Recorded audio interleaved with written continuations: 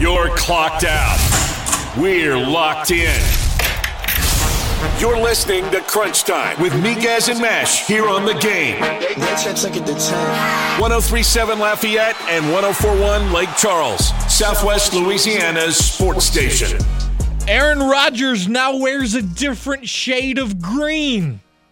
We'll talk about that and much more. Welcome into Crunch Time right here on The Game, Southwest Louisiana sports station, and your home for the LSU Tigers and the World Series champion Houston Astros. Matt Miguez here as we are broadcasting live from the EVCO Development Studios here in Upper Lafayette. EVCO Development is a civil construction company that specializes in new multifamily construction. It was a great weekend on the diamond for 3 of our 4 teams. We will recap that weekend. We will look at the NFL draft as we are now 3 days away from Carolina making that fateful first overall selection. Is it going to be C.J. Stroud? Is it going to be Bryce Young? Are they going to throw everybody off and go somewhere else? We don't know. Will Levis 101. Oh, God. Hello, James Meche. How are you, sir? Happy Monday, Matt. How you doing? I'm doing well. So, the Aaron Rodgers trade has finally gone down. It has. For me, I thought they would have done it after. I get why they did it now because it's like they wanted to slightly move up. The Packers did in the draft and Correct. Make some pick swaps here and there. But I would have thought if you're 3 days away from the NFL draft, you maybe wait. And if you're Green Bay, if you're mainly looking to have it be mainly the second round pick, then in 2024 you give up your second and third and whatever else to sweeten up the deal, since you'll have to wait a whole nother year. Because if you're the Jets and your plan is to win the Super Bowl, you would be presuming that it would be late second and third round picks. So then you would maybe throw in a little bit more to juice it up. Right. But I totally get why they did it. Get it out the way now, and now you make the pick swap. Now if you're the Jets, you're drafting at 15 instead of 13, and then you make a slight adjustment with the Packers moving up 2 spots. Yeah, so the full trade terms, the Jets get Aaron Rodgers, number 15, and a 5th, while the Packers get the 13th, 42, a 6th rounder, and a 2nd rounder next year that turns into a 1st if Aaron Rodgers plays 65% of the snaps. We love some conditional trades. Who wins this deal? Is it automatically the Jets because they get Aaron Rodgers? Or do the Packers maybe have the advantage because of the draft capital that they received? Initially, you would probably say the Jets because you feel like you got the quarterback that you've been looking for, and because you already got the team. You like the defense. You like the weapons around. You were just kind of looking for a quarterback. It's kind of the same thing with the Jets. But now you got your quarterback right now, and he's a proven guy. It's only going to be for a short term. That's my biggest thing. Because if we're going to look at it 5 years down the line, and you look at the farthest the Jets got was the second round of the NFL playoffs, and the Packers are in that same area where they make it to the NFC divisional round or maybe even higher, you're going to be like, well, then the Packers won because the Packers, they were able to get off of Aaron Rodgers in that contract. They got nice compensation back, and they're now having Jordan Love start as their quarterback, who still currently on a rookie deal. At that point, he would be on a new one, but now you finally get to see what Jordan Love gets to do, which you drafted in 2020 with your first-round pick, and just see how it works out. This is going to be big for Zach Wilson also, by the way. Get to learn under a 4-time MVP. Because what have I been saying? I don't think Zach Wilson's a bad quarterback. I do. I think he just needs time. And this gives Zach Wilson the perfect opportunity for that time. So I think once Aaron Rodgers moves on and you turn the keys back over to Zach Wilson, I think you see a much better quarterback. So you think Zach Wilson is fine with sitting those 2 years or whatever? And what choice does he have? Where's he going to go? Well, by the time his contract would be up, he can either stay or move on. He has 2 years left on his deal with the Jets possibly picking up a 5th-year option? Because he's only been in the league 2 years. He'll be entering his 3rd one, yeah. Yeah, so he has 2 years left on his deal plus a potential 5th-year option. I don't see Aaron Rodgers playing 3 years in New York. I don't think he plays that long. I could be wrong, but I just don't see Aaron Rodgers playing that long. I mean, the dude contemplated retirement this offseason. I think you get 2 years out of Aaron Rodgers. You probably get 2. But to me, does Zach want to sit for those 2 years and be like, wow, he really showed me up, and then you turn it back over to him in 2025? Take a hard dose of reality, kid. Yeah, right. I mean, that's life. Anyways, looking at the weekend on the diamond for our local teams, we'll start with the really good. LSU gets their first sweep of the SEC season, taking down Ole Miss in Oxford Friday, Saturday, and Sunday. Friday's final score 7-3. Saturday was an 8-4 win, and then Sunday was a 7-6 win thanks to a 3-run pinch hit home run from Hayden Travinski with 2 strikes and 2 outs in the 9th inning. Ole Miss needed 1 more strike, and they could not get it. So, credit to the Tigers for that one. Again, their first sweep of the SEC schedule. They are now remaining at number 1 overall. They host Nichols tomorrow night in the 6:30 first pitch before hosting Alabama this weekend, Friday, Saturday, and Sunday. McNeese also had a good weekend at home with their baseball team taking 2 out of 3 over UNO on the weekend. They're now 26-13, 8-7 in the Southland Conference. Friday night they won 11-1 in 7 innings. They dropped Saturday 9-2 and then roared back with a 6-2 win yesterday. They will now host LSUA tomorrow before heading on the road to Incarnate Word this weekend in San Antonio. And then there's the Houston Astros, James. They've struggled a little bit to start the season. They were playing under 500 ball. And you were very nervous about their trip to Atlanta. And I'm not saying you specifically, just in general. Right. If you care about the Astros, you were worried about this trip to Atlanta with how hot the Braves have been to open the season. Well, thank you, Yordan Alvarez. He gets the game-winning home run Friday night.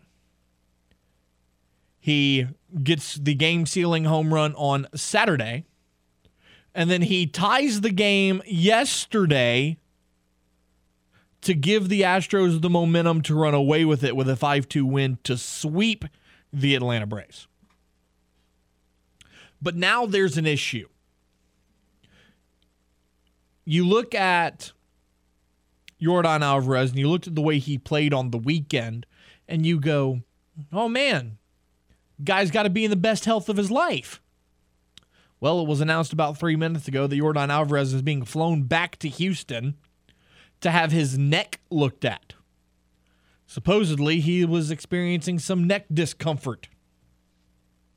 So it is unsure whether he will be available at all in this series with Tampa Bay that begins tonight, or if he's going to be able to return to Tampa to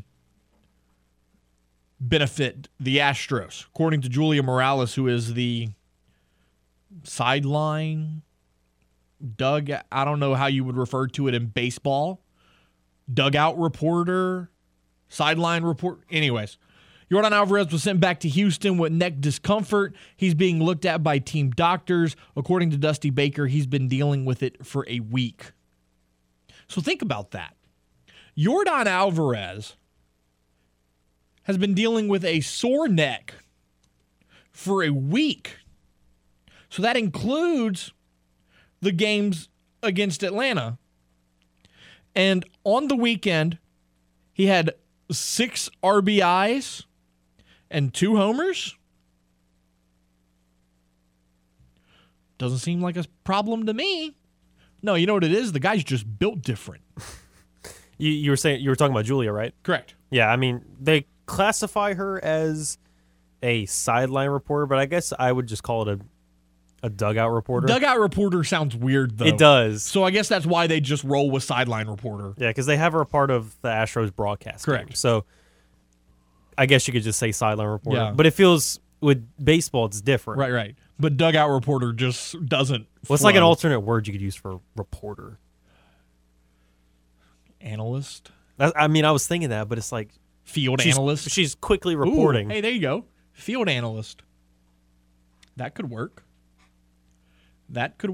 Dugout personality. There you go. Now let's get to the ugly. Whew, boy, was it. If anybody knows me, you know I'm a Cajun. But man, was it a poor weekend for Matt Deggs' crew. After riding high off of that huge win over top-ranked LSU, they go on the road to James Madison, a team that has a pretty strong offense, but not really much else.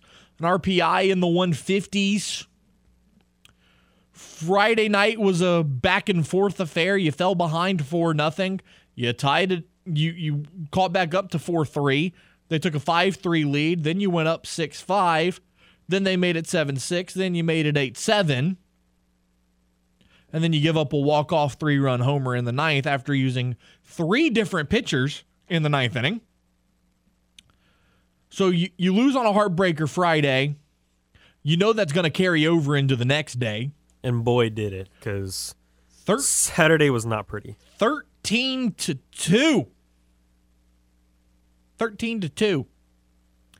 And then Sunday, I mean, you were at the point where you were in the hole and you got 2 fingers hanging on to the edge, holding on for dear life, and somebody just came and stepped on them and said, down you go. 9-4.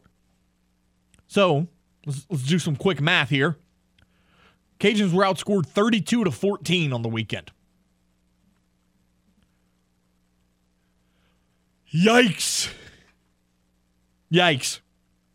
And now, a quick bounce back, because you got a pair of home midweek games before you play the number 6 ranked team in the country. You got tomorrow night against Southern. You got Wednesday night against Northwestern State. And then you play 3 against Coastal Carolina. 6 o'clock on Friday, 4 o'clock on Saturday, and then a 10 a.m. game on Sunday. James, the Cajuns, with this sweep this weekend, the Cajuns have now, I'm not going to say that they have fully closed the window, because I just don't know if that's true. You would still call it ajar. But when I tell you that crack is ever so minuscule, you have no margin for error anymore. None. Because you were riding so high on that LSU win, you thought at this point the world is your oyster. And then you get swept by James Madison. That completely changes everything. You have 12 conference games remaining. 1 series against the top 10 team. 1 series against the team that was in the top 25 until they dropped a series to said top 10 team, and now they're out of the top 25. And James, I think the Cajuns have to go 10-2 if they want a shot at an at-large. It doesn't really matter where the 2 losses come from, but of the 12 games, I think you have to go 10-2. And that is almost impossible. But crazier things have happened. We'll see what they do. The offense obviously needs to bounce back. It just didn't perform well this weekend, which was kind of surprising considering how hitter-friendly James Madison's Park appeared to be. But look, sweeps happen. Every team gets swept. It's how you respond. So hopefully the Cajuns can respond in a big way with a 5-game week at home. We'll go ahead and take a time out here on Crunch Time. When we return, Wilson Alexander joins us from The Advocate. We'll get his thoughts on LSU's sweep over in Oxford. Plus, he'll break down the LSU spring game for us right here on The Game. This is Crunch Time on The Game. 103.7 Lafayette and 104.1 Lake Charles. Southwest Louisiana's sports station. Your home for the LSU Tigers and Houston Astros. The Game has a brand new app. It is now your one-stop shop for all things The Game. 103.7 Lafayette and 104.1 Lake Charles, Southwest Louisiana sports station. Download the free mobile app today for Android or Apple devices. Just search The Game Southwest Louisiana. No matter where you are, you can listen to The Game at Southwest Louisiana sports station. Johnson throws. Butte's got it wide open at the 10. Far side. He's in for the score. Hit high. Hammered to left field. Going back. Taking a look is Holcomb. And it's gone! Time to talk all things Bayou Bengals with The Advocate's Wilson Alexander. Here is Tiger Talk on Crunch Time with Miguez and Meche. Wilson, happy Monday to you, sir. How are you? I'm doing well. How are y'all this afternoon? Oh, man, doing well. Thanks for asking. So, spring football has now come and gone. Gives you an opportunity to take a deep breath and reset a little bit. What were your thoughts on the spring game Saturday? Well, this looks like two quarterbacks were particularly sharp, Jaden Daniels and Garrett Nussmeier. Exactly what you would have wanted to see out of them in a spring game setting. Daniels particularly efficient. Nussmeier continuing to show off his arm as his deep ball. So lots to like out of those two. Exciting, play from the linebacker position with Harold Perkins inside now. Omar Spates showing just how key of a transfer he's going to be from Oregon State with his ability to do a couple different things at linebacker. It was really fascinating to see them, the two of them sort of move around.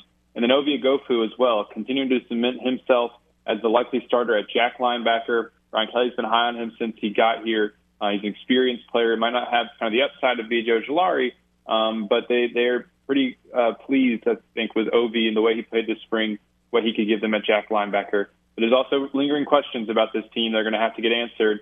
That was clear there as well. At cornerback, I don't think there's any real clue exactly who else he's going to end up starting at corner. There's a lot of questions still to be figured out there. And also at kicker. There was a shaky performance from the kicker. And certainly, at least the main takeaway at this point in that position is that is a competition that's going to be pretty fierce during the preseason. Looking at your article on The Advocate about the spring game, one thing that I really liked was when you talked about Jaden Daniels, you said that he looked more comfortable this time around because last year in the spring game, he was still new to the program, relied on his legs a lot. Now he seemed more comfortable. Brian Kelly said he looked efficient. What did you see out of the quarterback? Exactly what you say. The first throw that Jaden Daniels made during the actual scrimmage, the main scrimmage portion of the spring game, because it was split up into a couple different parts, was that throw to Kyron Lacey, who also should be somebody who should mention as really a riser this spring, had a really strong swing in the mix for a big, good bit of playing time. But the thing about that throw is if you see the view from behind Jaden, he starts with his eyes on the left, and he works his head across the field with his feet staying active until he sees Kyron, and then he lets it rip. And the throw wasn't, right on the numbers or anything like that, but it was giving his receiver a chance to make a play, and Kyron did. And, he took his checkdowns. He looked really comfortable in the pocket. The defensive front wasn't, what else he was going to normally have without Mason Smith, without Mekhi Wingo, without Jordan Jefferson, but it still had some solid players, and it was bringing pressure at times with Harold Perkins and others. And Jaden was just hanging in there, taking, what the defense was kind of giving them and really playing well. It was a small sample size. It was just a spring game and all that. But he had already completed 7 passes by the time he actually took off to run at any point. That was not what you saw out of him at the same time a year ago. And it shows that, there could be some real strides being made with him as he develops as a passer. And then you talked about Harold Perkins and his move to inside linebacker. What'd you see out of him with his new position and, now with Omar Spates being around, and then, of course, you still have Greg Penn from last year. What's this linebacking core looking like for 2023? It looks really promising. This was an area at linebacker that LSU had some concerns going into the spring, mainly in terms of just the numbers there. And, Harold was changing his position, and there was just a little bit of, had to see how things was going to play out, and, was maybe going to be looking at a transfer. That's not as much the case anymore. Brian Kelly has said this, publicly, that the concerns that they had are not really there anymore at linebacker. Harold looks really comfortable in that spot. It's still going to, needs, probably more time in the preseason to continue to get adjusted to that. But you continue to see his athleticism. He continued to come on blitzes. It's not like he's never going to rush the passer. I think an important thing to note with him is that he, throughout the spring, practiced on third down with the jack linebackers.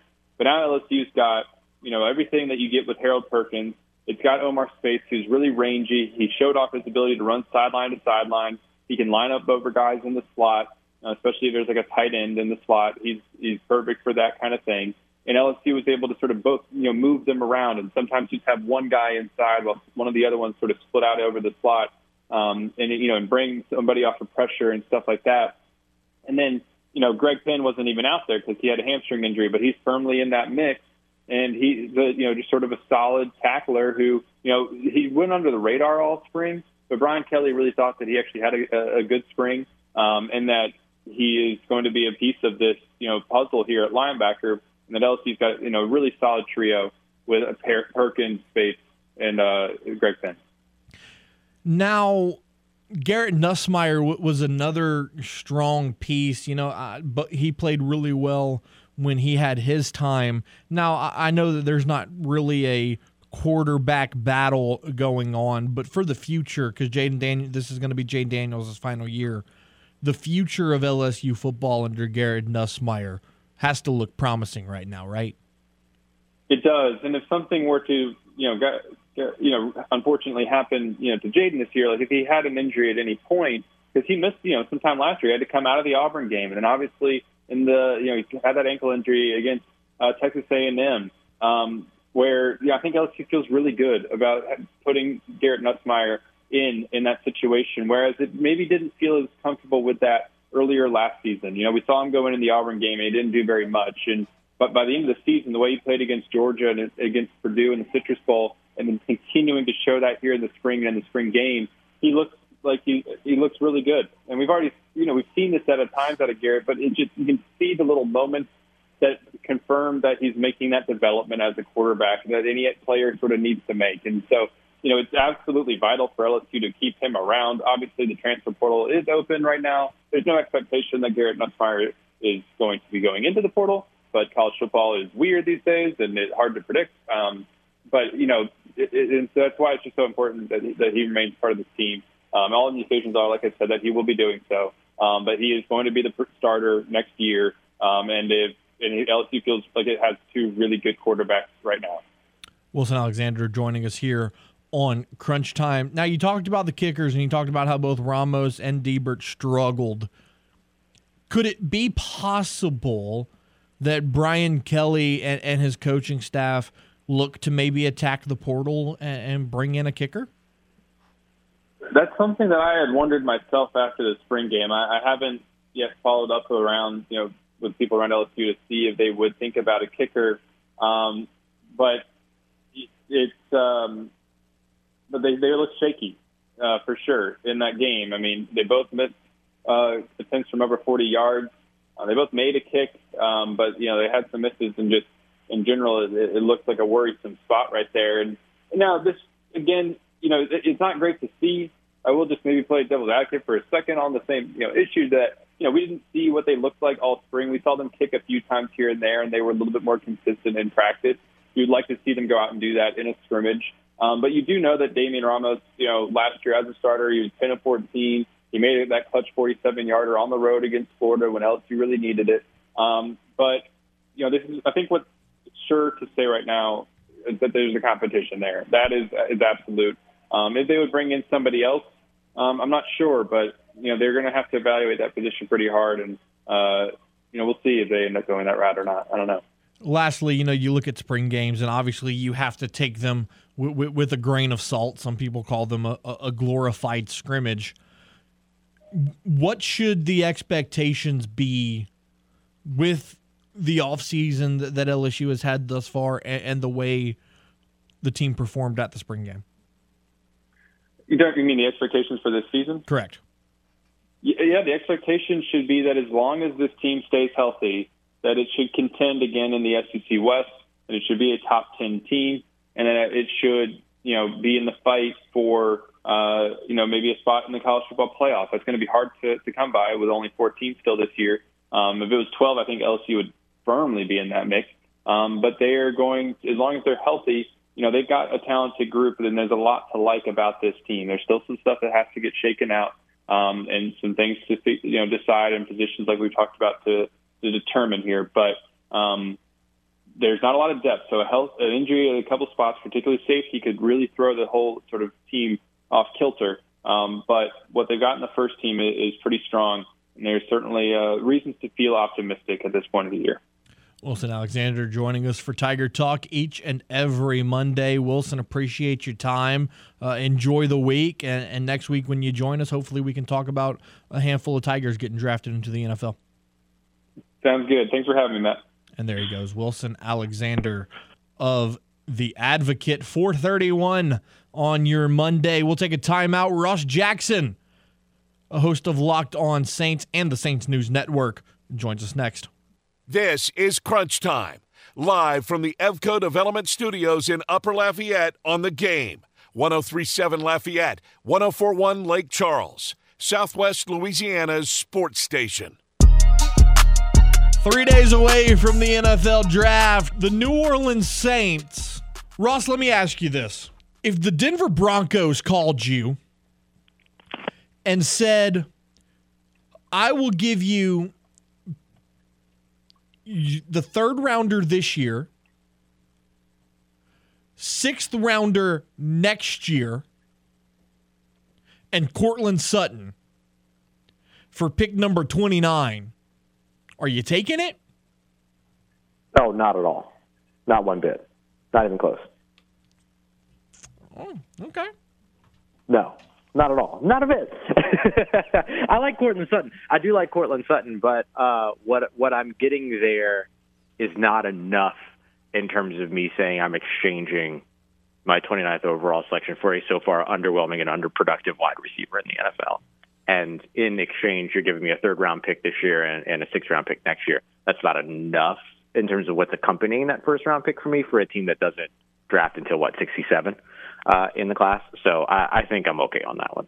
That's fair. That's fair. Hey, Ross, how you doing, buddy? Doing great, man. How are you? I'm doing fantastic. So,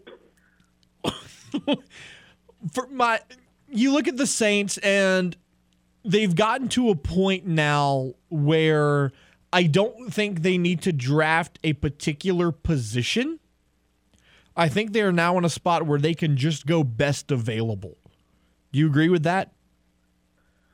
I think so. At 29, yeah, I would agree with that. I do think that defensive tackle is a spot they need to leave the draft having addressed, but it doesn't necessarily have to be at 29. I mean, there's really, really solid defensive tackles in the 2nd and 3rd rounds. A guy like Mozzie Smith, who I like a ton out of Michigan, could be the 29th overall selection, but could potentially be the 40th overall selection for them.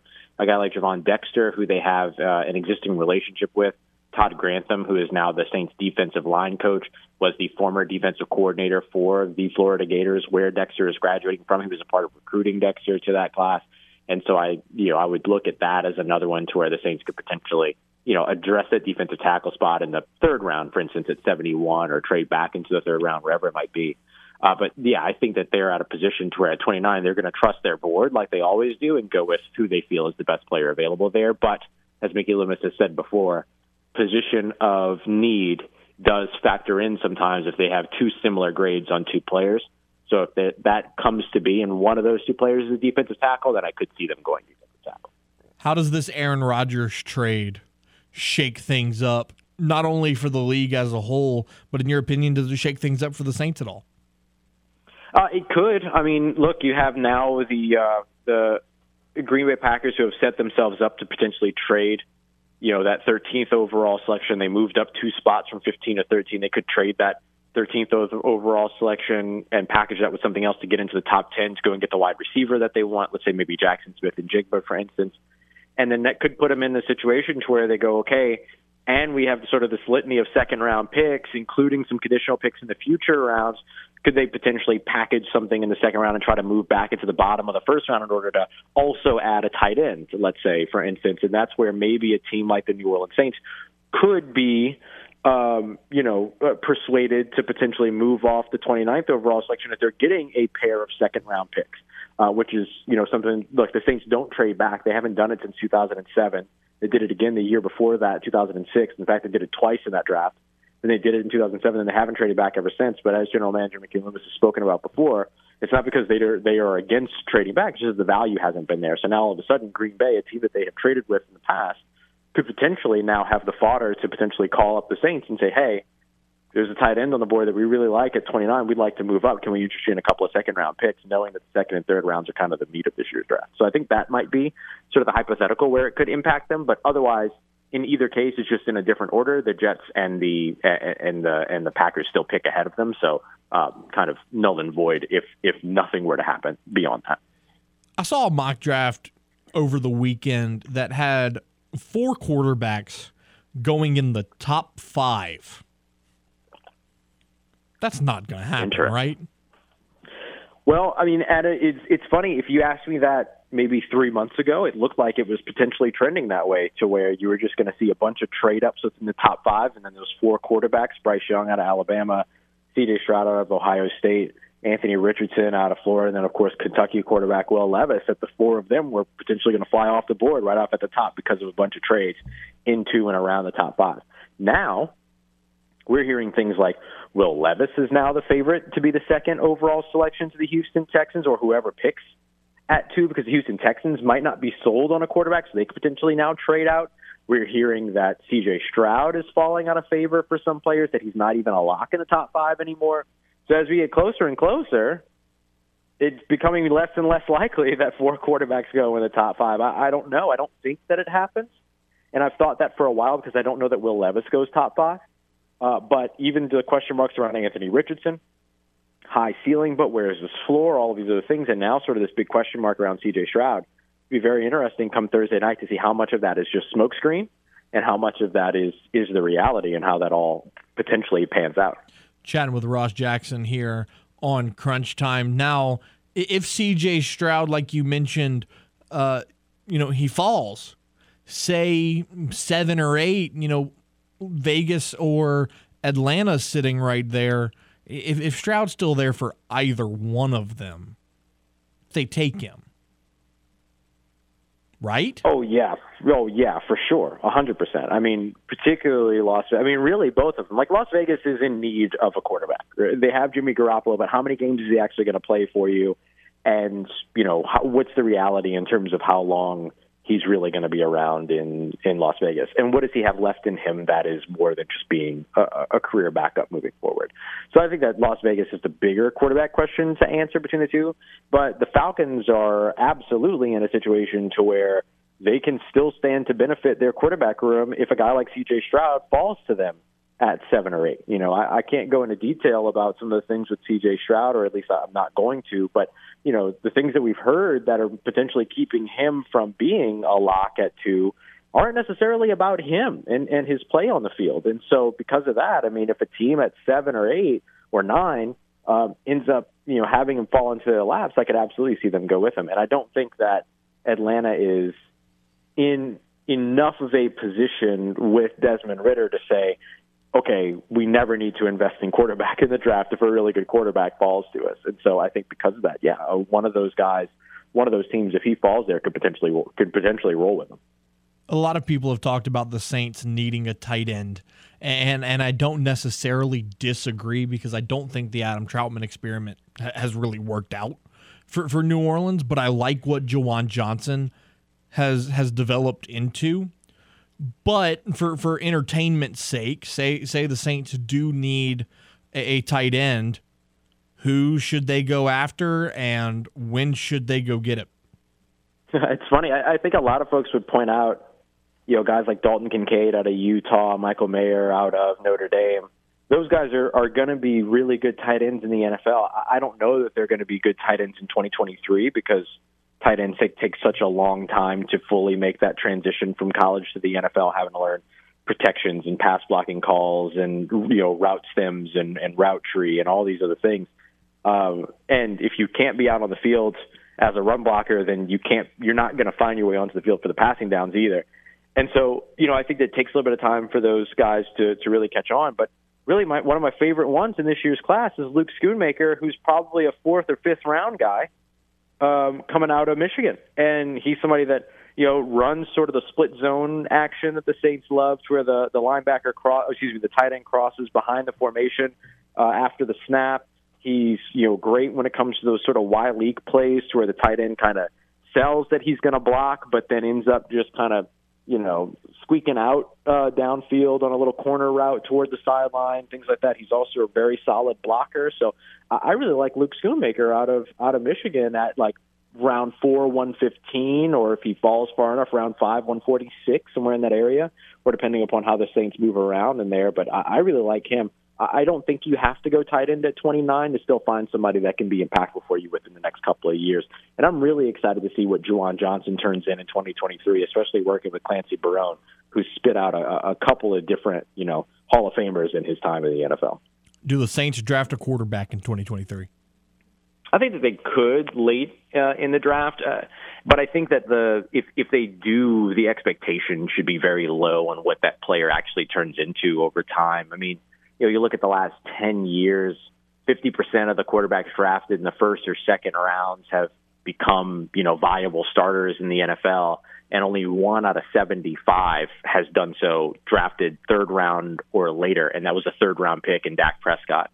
And so, you don't really draft a quarterback late with the expectation that he's going to turn into a franchise quarterback. The San Francisco 49ers might have gotten very lucky with Brock Purdy, but he's in a very big-time training wheels offense, so we'll see what happens when those training wheels eventually come off.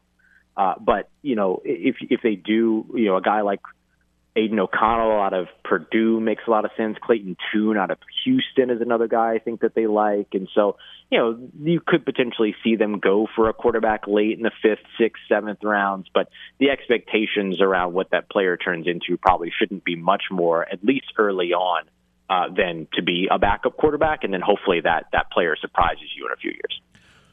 If you're Mickey Loomis with the 29th overall selection, the New Orleans Saints take who? If I'm making the decision, it's Mozzie Smith, the defensive tackle out of Michigan. I think defensive tackle is enough of a need still to just get it off the board early, and especially considering the fact that, you probably want an interior pass rusher, and as you get deeper into this year's draft class, there's a lot of defensive tackles that are really good, but a lot of them are really good in the run game, but, lack a little bit in terms of what they can do in the pass rush game, so you'd have to develop that a little bit. But guys like Brian Brzee out of Clemson and Mozzie Smith out of Michigan make sense to the Saints at 29 if they want somebody that is going to be a defensive tackle that can come in and immediately impact in both ways. So if it's my choice, I'm going with Mozzie Smith. If I'm trying to project the New Orleans Saints, I probably wouldn't be surprised to see them go after Clemson edge rusher Myles Murphy in this year's draft. Ross Jackson, host of Locked On Saints, joining us here on Crunch Time. Ross, what's your week ahead looking like?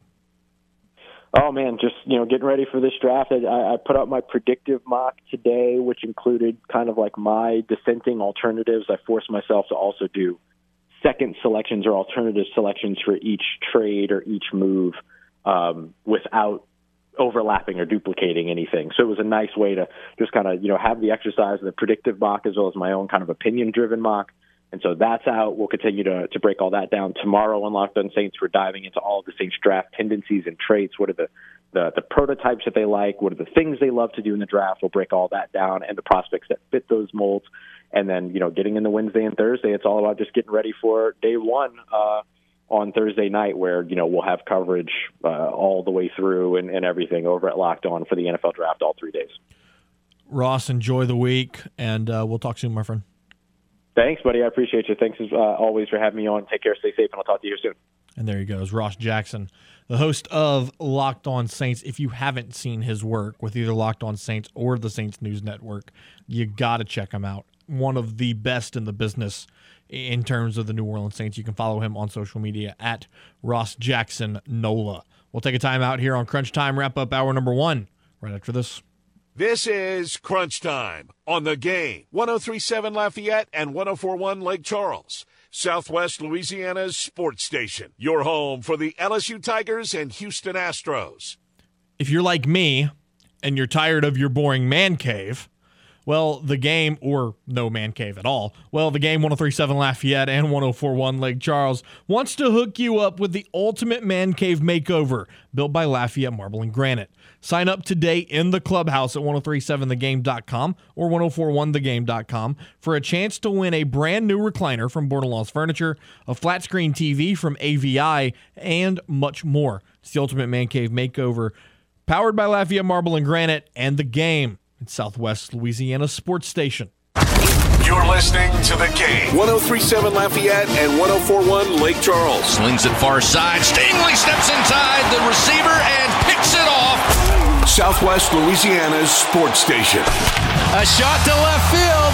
Going back on it's Gordon. He'll look up. It's a goner. Your home for the LSU Tigers and Houston Astros. Welcome back to Crunch Time. Wrapping up hour number 1. Hour number 2 is only going to be about 10 or so minutes because we got Astros tonight, Matt. Astros on a 4-game win streak. The good old Houston Astros. So we love Kevin Foote, right? Oh, man. I was listening to him this morning. He was talking about the Rays because they were like, yeah, you got to make sure the Piper is happy. You want him on your side. He told me that, so I got here early, and as he's walking out the studio, he's talking to me, and he said, man, he said the Houston Astros might win the Humanitarian of the Year award. He said they gave the Braves some losses. Now they're going to give the Rays some losses. They're winning too much. He said they got to keep the Piper happy. He said, and that's where the Astros come in. They're gonna make the Piper happy for him. Lord. That's so funny. That's so Kevin Foote. It really is. It really is. But talking about the NBA playoffs, because we'll talk about the matchup with the Rays at 5 o'clock. What a weekend. But for right now, looking at the NBA playoffs, I mean, what a weekend. Sixers are moving on. Celtics are now up 3-1. And DeJounte Murray just got suspended. As if the Hawks needed any more adversity. But the Knicks fans, gotta be pissing yourself happy, huh?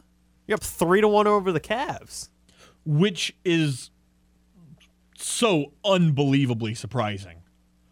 I really thought this series would be much more competitive, like back and forth. I thought it would have been 2-2 at this point. So yeah, the fact that it's 3-1 is awfully surprising. But I will say this. Talking about yesterday's games, props to Minnesota. Right? Here's the thing. Minnesota, they had plenty of times where they took big leads over the Nuggets. The big thing is, though, they played probably their best game, and yet they still almost lost. Oh, still gave up the lead multiple times. There's an obvious gap there. If Jokic did not miss that first free throw, it completely changed the game. Oh, no, for sure. But watching in overtime last night, they battled back because you would have thought Denver at that point, they had the momentum because they came back again in that fourth quarter. They did it twice. So you're like, well, does Denver have the momentum and they end up sweeping them? Because I almost called it. I said, what if Ant gets the ball stolen and they shoot the ball with like 1 second to go and they hit a buzzer beater and Denver ends up winning and sweeping off of that. It almost happened. It almost happened. And I thought they have the momentum there, but then Ant took over and hit the game-winning shot and they ended up winning. But also talking about the Kings and the Warriors, Harrison Barnes, that was a really good shot at the end because they were down 1 second to go. They hit Harrison Barnes at the left wing. He takes a shot. It's a good look. It looked in line with going in, but it moves last second and hits the rim and dinks, which Harrison Barnes, you figured out, not built for that. But, man, all of a sudden the Warriors have new life, tied 2-2 with the Kings. Mm-hmm. Scary. Yeah. You know, when you look at the Golden State Warriors, we talked about how they might not be young enough to keep up with the Kings. Here's the thing, James. They have that playoff experience. They have the playoff experience, but here's the thing. I still think the Kings win the series. You still got 2 more in Sacramento. The Kings just win at home. They win the series in 7. So, look, props to the Warriors for making it incredibly entertaining and putting it back at a 2-2 tie, but there's still plenty of basketball left to play in Sacramento. Hour number 1 in the books. We got 10 minutes coming back on the backside. We'll preview the Astros and the Rays, and we'll do that next right here on The Game. Your home for the Houston Astros and LSU Tigers. You're clocked out. We're locked in. You're listening to Crunch Time with Miguez and Meche here on The Game. 103.7 Lafayette and 104.1 Lake Charles, Southwest Louisiana's sports station. Here we go, an 8-minute preview of the Houston Astros before we turn it over to Robert Ford and Steve Sparks. Right here on The Game, we're broadcasting live from the EFCO Development Studios here in Upper Lafayette. EFCO Development is a civil construction company that specializes in new multifamily construction. Matt Miguez, James Meche, the Houston Astros taking on the Tampa Bay Rays tonight. 5:40 first pitch means that pregame gets underway at 5:10. The Astros coming into this game with a record of 12-10 on the year, while Tampa Bay is 19-3. The Astros will go with Jose Urquidy, 1-1 on the year with a 3.66 ERA. He's given up 23 hits. He struck out 17 and walked 7, while the Rays will go with Taj Bradley, who is 2-0 on the season with a 2.61 ERA. In 10 1/3 innings, he's given up 8 hits and struck out 17 as well. James Meche, we talked earlier about Yordan Alvarez being sent back to Houston to look at his neck discomfort. Looking at the starting lineup for the Houston Astros, would you believe me if I told you that Mauricio Dubon has the best batting average in the lineup?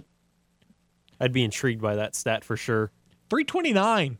Yeah, it's pretty damn good to start the season. He's having a strong start to the year. And I was looking at the injuries because you were talking about Yordan, but I also know that Jose, he's still recovering from his injury, and then Chaz got injured recently as well. He's still in the 10-day IL.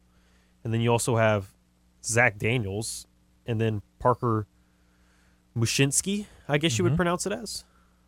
So quite a few injuries have piled up. Yeah, no, of course. And then Michael Brantley started his rehab assignment over the weekend with Sugar Land. Still waiting for him to return. Got a base hit in his first plate appearance. Not surprised. But when you look at this lineup, Mauricio Dubon's going to bat first, hitting 329. Jeremy Pena's going to follow him, hitting 216. Kyle Tucker will bat third, hitting 303. Alex Bregman will bat fourth, hitting 235. Jose Abreu fifth, batting 250. Corey Julks will play in left field and bat sixth. He's hitting 327 on the season. Janier Diaz will be the designated hitter. He'll bat seventh, and he's hitting 227 on the year.